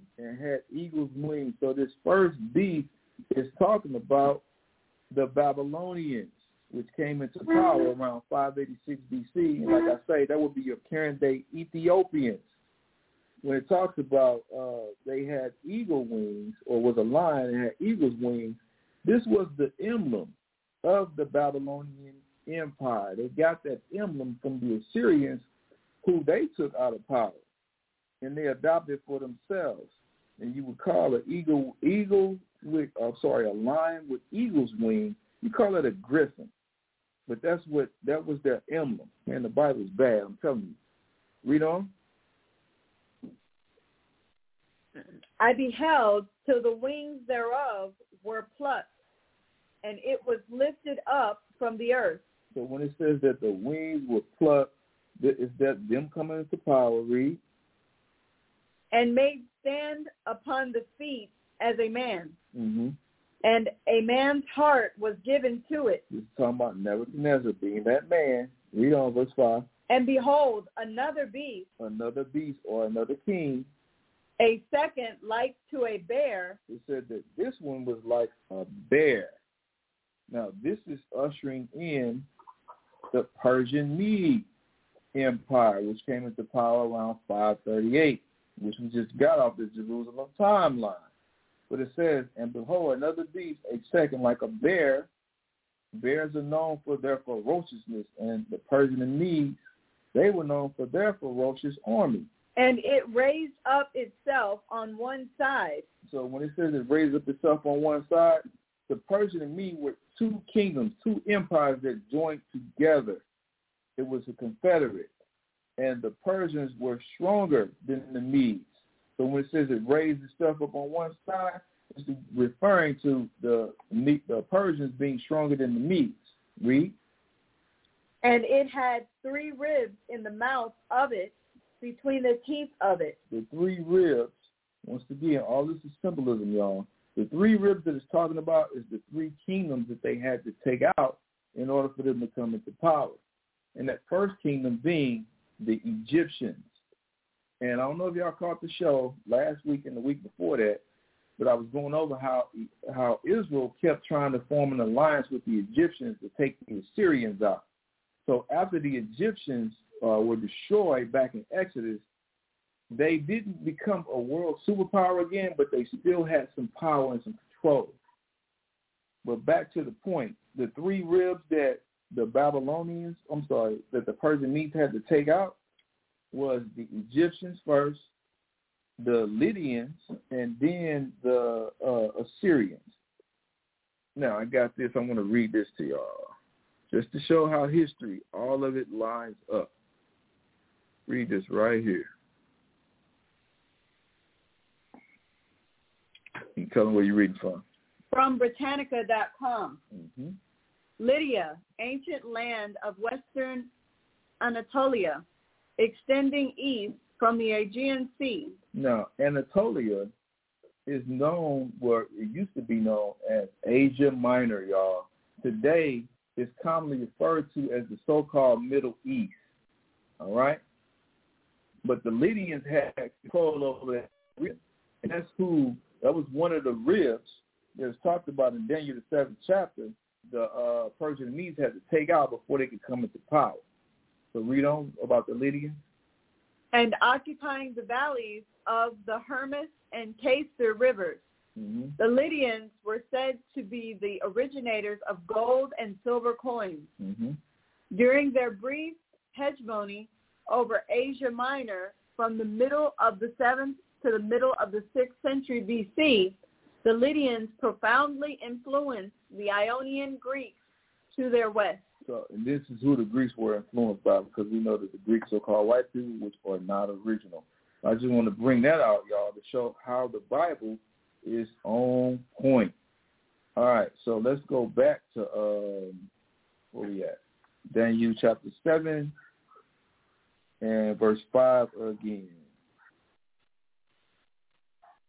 And behold, another beast, a second like to a bear, and it raised up itself on one side, mm-hmm. and it had 3 ribs in the mouth of it, mm-hmm. between the teeth of it. Mm-hmm.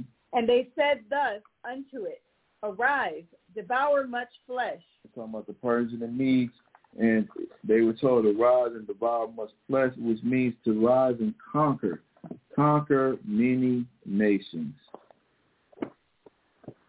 All right, y'all. Boom. Now let's get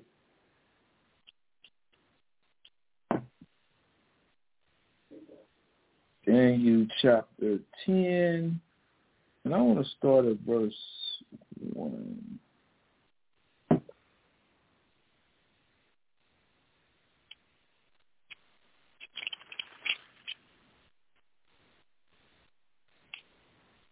Just to show how the Bible all links together.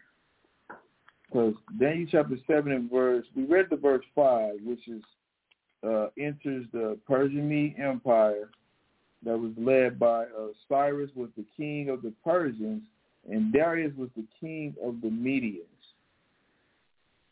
So now we're going to Daniel chapter 10 and verse 1, and we're going to jump around a little bit. Daniel chapter 10 and verse 1. In the 3rd year of Cyrus, king of Persia, mm-hmm. a thing was revealed unto Daniel, whose name was called Belteshazzar. So Daniel kept getting these dreams revealed to him. And remember, y'all, Daniel was in the captivity of the Babylonians, and now here's Daniel going through another captivity under the Persian and Mede Empire. Read. And the thing was true, but the time appointed was long, and he understood the thing and had understanding of the vision. So he understood, he had understanding of the vision. Now jump to verse 12. Verse 12. Then said he unto me, Fear not, Daniel. He said what? Now, the person that's talking now is Yahweh Shai.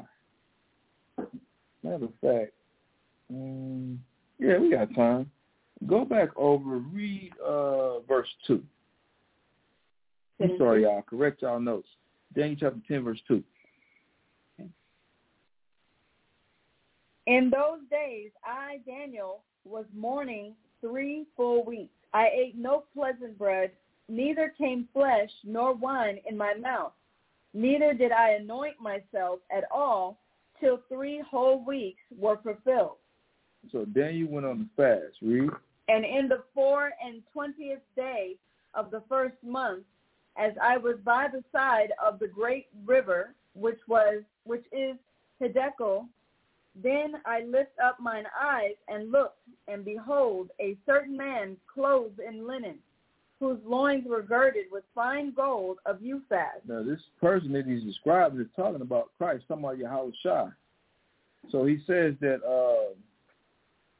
this man had on linen, and Revelations, down the Revelator's vision of Yahushua in Revelations, the first chapter, verses 13 through 15, gives the same description, but in different details. And then Daniel gives that same description in more detail, which lets you know that the garment that he had on was made out of linen, because in Revelations it tells you that it was the color green, which says beryl. The word beryl means green. So read it on. A certain man clothed in linen, whose loins were girded with fine gold of Uphaz. And in Revelations it also mentions Christ wearing a girdle. Here we find out that he had on a golden girdle. Read. His body also was like the beryl. Oh, this one says the beryl. Okay, which means green. Read. And his face as the appearance of lightning. Mm-hmm.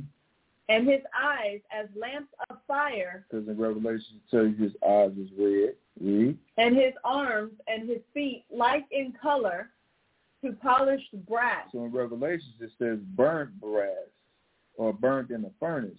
But here it says polished brass. The way you polish brass is actually the finishing process. You have to burn the impurities out of it. So same description, but it's talking about Christ. Read. And the voice of his words like the voice of a multitude. Read on. And I, Daniel, alone saw the vision. Mm-hmm. For the men that were with me saw not the vision. Mm-hmm. But a great quaking fell upon them, mm-hmm. so that they fled to hide themselves. Read on. Therefore I was left alone and saw this great vision, and there remained no strength in me. For my comeliness was turned in me into corruption, and I retained no strength. So then you lost his strength. The vision zapped him of his strength, man. He didn't have nothing left. Read. Verse 9. Yet heard I the voice of his words, and when I heard the voice of his words, then was I in a deep sleep on my face, and my face toward the ground. Wow. So it sounded like he fainted. Read. And behold, a hand touched me, which set me upon my knees and upon the palms of my hands. Mm-hmm. And he said unto me, O Daniel, a man greatly beloved, understand the words that I speak unto thee, and stand upright, for unto thee am I now sent. And when he had spoken his word unto me, I stood trembling. Then he said unto me, Fear not, Daniel, for it scared the hell out of him. So remember, this was Yahushua speaking to Daniel. He saw this. Read. Fear not, Daniel, for from the first day that thou didst set thine heart to understand and to chasten thyself before thy God, thy words were heard. So he said, man, the first day when you fasted and you started praying, I heard your words. Read. And I am come for thy words. And I've come to talk to you, to rap to you, to hear what else you got to say. Read. Verse 13, but the prince of the kingdom of Persia. Now, this is where I want to get to, y'all. Read that again. But the prince of the kingdom of Persia. He said, but the prince of the kingdom of Persia, read. Withstood me 21 days. 21 days. So 21 days. You might say, what the hell is Christ talking about? The king of Persia withstood him. That king of Persia is talking about Cyrus, Darius the Mede, them coming into power.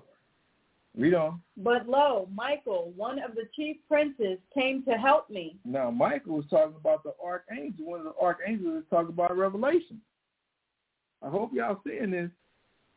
Read. And I remained there with the kings of Persia. With the kings, plural. Y'all see that, right? The kings, plural, 2 kings. Cyrus being the king of the Persians, Darius being the kings of Mede. But what is Christ talking about right here, y'all? So let's get Man, my handwriting sometimes all jacked up. Let's get Second Maccabees. Was it first? No, second. Second Maccabees chapter 5.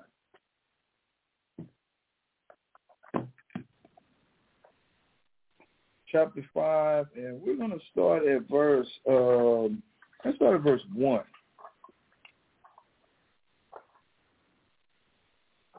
Matter of fact, I'll say, before you get that, let's get Ephesians first.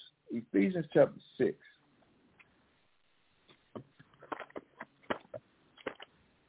Because like I said, I know people have been like, what is he talking about right there? In the book of Daniel, Christ talking about the prince of Persia withstood him. So let's do some edifying. So Ephesians chapter 6 and verse 11. Read that.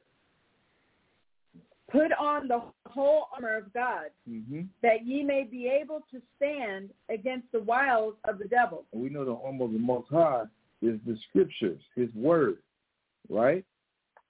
Now watch this. Read verse 12. For we wrestle not against flesh and blood. And so we don't wrestle against flesh and blood, physical things. Read. But against principalities. Against what? Principalities. Against principalities. Now, I want you to read the definition for principalities out of the Zondervan. Some people might not know what a principality is. Because remember, it says to put on the whole armor of the Most High, which is the scriptures. So why would it say to put scriptures on if it won't be wrestling? But it said we don't wrestle against flesh and blood, meaning it's not a physical war. It's not a physical battle. But it says, for we wrestle not against flesh and blood, but against principalities. So what's a principality? Principalities, from the Zondervan Bible Dictionary. Rule, ruler, order of powerful angels and demons. It's the order of what? Powerful angels and demons. We wrestle against powerful angels or demons, things we can't see. So there is a spiritual realm, y'all. I want us to understand this. There is a spiritual realm that we cannot see. It's all throughout the Bible. We're going to prove it. Now go back to Ephesians chapter 6 and verse 12 again. Ephesians 6 and 12. For we wrestle not against flesh and blood, but against principalities, against powers, against the rulers of the darkness of this world, against spiritual wickedness. Against fleshly wickedness? Spiritual wickedness. Spiritual wickedness, y'all. Read. In high places. In high places. Now let's prove that. Now let's go to Maccabees. Second Maccabees chapter 5. We'll start at verse 1. Now remember, Christ said, he told Daniel, hey, Daniel, I heard you, I was coming, but I was held up because the prince of Persia, he withstood me 1 in 20 days. Then this dude was ferocious, man. He was really fighting. Like it told us in Daniel the 7th chapter that the dude or the beast stood up like a bear, right? It's talking about the Persian need ferocious army. Now watch this. Just to prove that there is spiritual warfare going on that we can't see. Read this. Second Maccabees of the Apocrypha, chapter 5 and verse 1. About the same time, Antiochus prepared his second voyage into Egypt. Now this is talking about Antiochus Epiphanes. I believe this is talking about the 5th. I think this is who it's talking about. So he prepared his voyage to go into Egypt. So he was going into Egypt to overtake Egypt. Read. And then it happened that through all the city, for the space almost of 40 days, there were seen horsemen running in the air, in cloth of gold. There was horsemen running where? In the air. In the air. If you don't know that, you reading this. Oh, they had flying horses. That ain't what it's talking about, y'all. It says everybody was seeing this in the city. These horses was running in the air. Read. In cloth of gold. A band of soldiers in the air just fighting one another. This before physically arrived there. People were seeing this already unfold. Read. And troops of horsemen in array. encountering and running one against another with shaking of shields. What was it? What does this sound like to y'all? It sounds like war. They were seeing this war play out. But where? Read. And multitude of pikes, and drawing of swords, and casting of darts, and glittering of golden ornaments, and harness of all sorts. Wherefore every man prayed that apparition. That what? That apparition. Now look up the word apparition. Apparition, an unusual or unexpected sight. Unusual or unexpected sight. Read. A phenomenon. Mm-hmm. A ghostly figure. A what? Ghostly figure. A ghostly figure. They were seeing spirits fighting in the air. Before any physical war took place, what was taking place first? A spiritual warfare, like it tells us in Ephesians. We wrestle not against flesh and blood, but against principalities. I hope everybody's seeing this. So when in Daniel chapter 10, in verse 13, when Yahweh said, but the prince of the kingdom of Persia withstood me 120 days, but lo, Michael, an archangel, one of the chief princes, came to help me, and I remained there with the kings of Persia.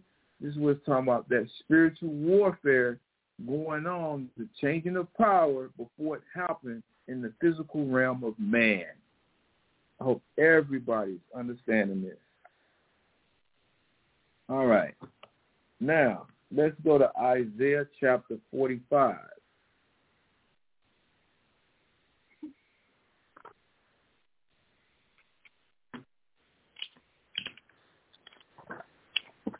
Hope everybody's still with me. So we're dealing with the Persian Mede Empire, which came into power around 539, 538 BC. Yeah, 45. So we're going to Isaiah chapter 45, verse 1. Thus saith the Lord to his anointed, to Cyrus. To who? Cyrus. Who was Cyrus again? He was the... Hold on, y'all. I got you. He thus said the Lord to Cyrus. All right. Tell him where you're reading from. From the Holman Bible Atlas. Now, this is a secular source, and it's right here. Page 165. Cyrus the Great. Cyrus began his rapid rise to power as the king of Anshan. He overthrew his Median overlord, Astyages, and plundered the Median capital. So he overtook the Median capital. Read. And plundered the Median capital, Ecbatana, in 550 B.C. Cyrus established his capital at Pasargadae,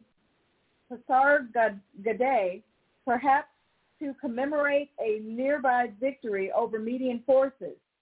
Cyrus then moved against the Lydian king, Croesus. And we already read that. So he conquers the Medians.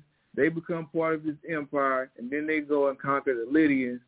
And those three ribs that was talking about in Daniel chapter, the 7th chapter, the Egyptians, the Lydians, and the Assyrians. Reading on. Achieving final victory in 546 B.C. when Sardis fell to Persian forces. The Ionian Greek cities of Western Asia Minor also, under force of arms, came under Persian control. The subjection of the Ionians... That's it? Oh, go ahead. The subjection of the Ionians by Cyrus began a period of great tensions between the Greeks and Persians. All right, so they had tensions, right? The Greeks and Persians. Remember, keep that in mind, y'all. Now let's go back to Isaiah chapter 45, and we're going to read verse 1 again. So Cyrus is a real person. Isaiah 45 and 1. Thus saith the Lord to his anointed, Cyrus, whose right hand I have holden, to subdue nations before him, and I will loose the loins of kings. to open before him the 2-leaved gates, and the gates shall not be shut. So this is the Most High raising Cyrus up into power and giving him the means to gain power, rulership, and control over the earth. Read. I will go before thee and make the crooked places straight. Go ahead. I will break in pieces the gates of brass and cut in sunder the bars of iron. And I will give thee the treasures of darkness and hidden riches of secret places, that thou mayest know that I, the Lord, which called thee by thy name, am the God of Israel. So, I love this, man. So even though the Most High appeared to Cyrus and said, hey, Cyrus, you're going to be my servant. I'm going to use you for this purpose. He's still letting Cyrus know who he's the God of. He's the God of Israel. Because remember, the Persian and Medes, they worship other gods. They worship Baal and all those other gods, no different than the Assyrians did and the Babylonians did. The Most High is like, I'm the God of Israel. Read on. For Jacob, my servant's sake, and Israel, mine elect, I have even called thee by thy name. I have surnamed thee, though thou hast not known me. So we're going to find out why. Read on. I am the Lord, and there is none else. Because remember, he worshiped other gods. So he's telling Cyrus, hey, them other gods you worship, they ain't nothing. There is no other God besides me, homie. Read. There is no God besides me. I girded thee, though thou hast not known me. I've been protecting you even though you don't know me. Because remember, he sees the God of Israel, not the God of the whole world. The other nations didn't know him. Now jump down to verse 11. Isaiah 45:11. Thus saith the Lord, the Holy One of Israel, and his Maker, ask me of things to come concerning my sons, and concerning the work of my hands, command ye me. I have made the earth and created man upon it. I, even my hands, have stretched out the heavens, and all their hosts have I commanded. Most High let you know the buck stops with him. Read. I have raised him up in righteousness, and I will direct all his ways. So he's talking about Cyrus. I raised him up in righteousness, and I'm directing all his ways. Read. He shall build my city. What did the Most High raise Cyrus up for? He shall build my city. Now remember, the first temple was destroyed by the Babylonians, y'all, under Nebuchadnezzar. Now the Most High is raising Cyrus up to say, hey, you know what? You're going to rebuild my city, which is Jerusalem. Read. And he shall let go my captives. And you're going to let all the Israelites that the Babylonians took into captivity, that you took into captivity, you're going to let them go. Read. Not for price nor reward, saith the Lord of hosts. You're going to let them go for free. Read. Thus saith the Lord, the labor of Egypt. Hold on, wait a minute. That's all I wanted to get. Now let's go to 2 Chronicles chapter 36. So this is the Most High commissioning Cyrus with a job that he wanted him to do, which was to send the Israelites back to Jerusalem to rebuild the temple. So 2 Chronicles chapter 36, y'all.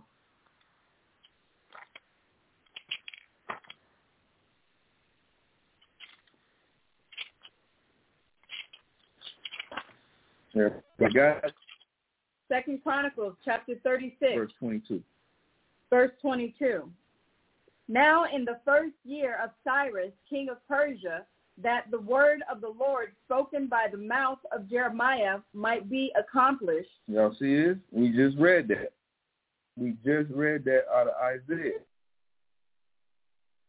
Stirred up the spirit of Cyrus, king of Persia, that he made a proclamation throughout all his kingdom, and put it also in writing, saying, Thus saith King Cyrus, king of Persia. Now remember, who stirred him up this way? The Most High. We just read how Most High had a job for him, what he was commissioned to do. Read. All the kingdoms of the earth hath the Lord God of heaven given me, and he hath charged me to build him a house in Jerusalem. Because he understood the Most High gives power and authority Whoever he wants to give it to. It tells us that in Daniel. He gives it to the basis of men, he said. Cyrus understood this, that the Most High put him in power. Read. Which is in Judah. And he said, I'm sorry, read that part again. Yeah. Thus saith Cyrus, king of Persia, all of the earth have the Lord of God of heaven given me, and he hath charged me to build him a house in Jerusalem, which is in Judah. Who is there among you of all his people?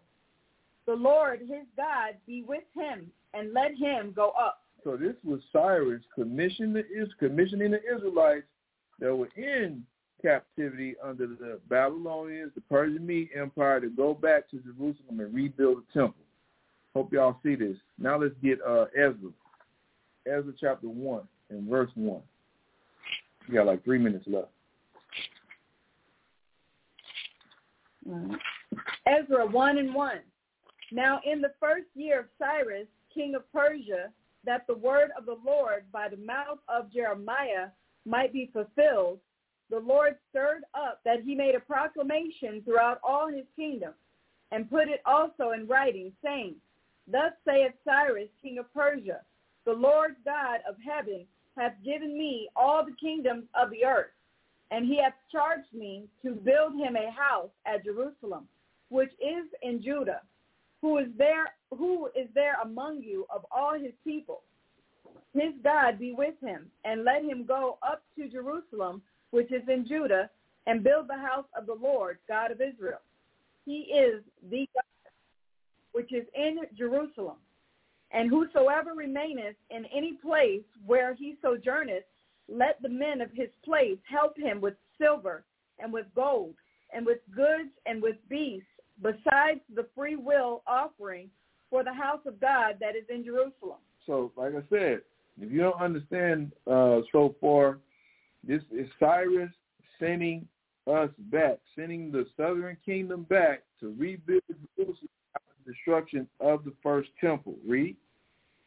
Then rose up the chief of the fathers of Judah and Benjamin, and the priests and the Levites, with all them whose spirit God had raised to go up to build the house of the Lord, which is in Jerusalem.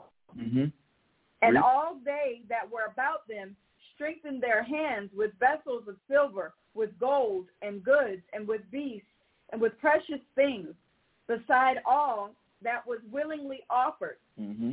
Also, Cyrus the king brought forth the vessels of the house of the Lord, which Nebuchadnezzar had brought forth out of Jerusalem, and had put them in the house of his God. Hope y'all see that. Read. Even those did Cyrus, king of Persia, bring forth by the hand of Mithridates, the treasurer, and numbered them unto Sheshbazzar, the prince of Judah. And this is the number of them, 30 chargers of gold, 1,000 chargers of silver, 29 knives. Now, this is a good place to stop. I want us to understand that this is us being sent back by Cyrus to rebuild the first temple in Jerusalem. Ezra was a part of that. Nehemiah was a part of that. Zerubbabel, I believe, was a part of that also. But I want us to keep in mind also that not all of us returned from Babylon. A lot of us stayed, y'all. A lot of us stayed. That's important as we move on and we get into the New Testament. But I hope everybody got some understanding from the class. The Wada Mashaba for hooking up the broadcast. And thanks for everybody that's tuning in and supporting Blog Talk. And until next Tuesday, y'all, Lord willing, tell a friend to tell a friend to tell a friend to please tune in to Tazapah. Tuesday. Tazapah. Tuesday. Tazapah. Tuesday. Every Tuesday. And with that, y'all, we're going to say Shalom. Shalom.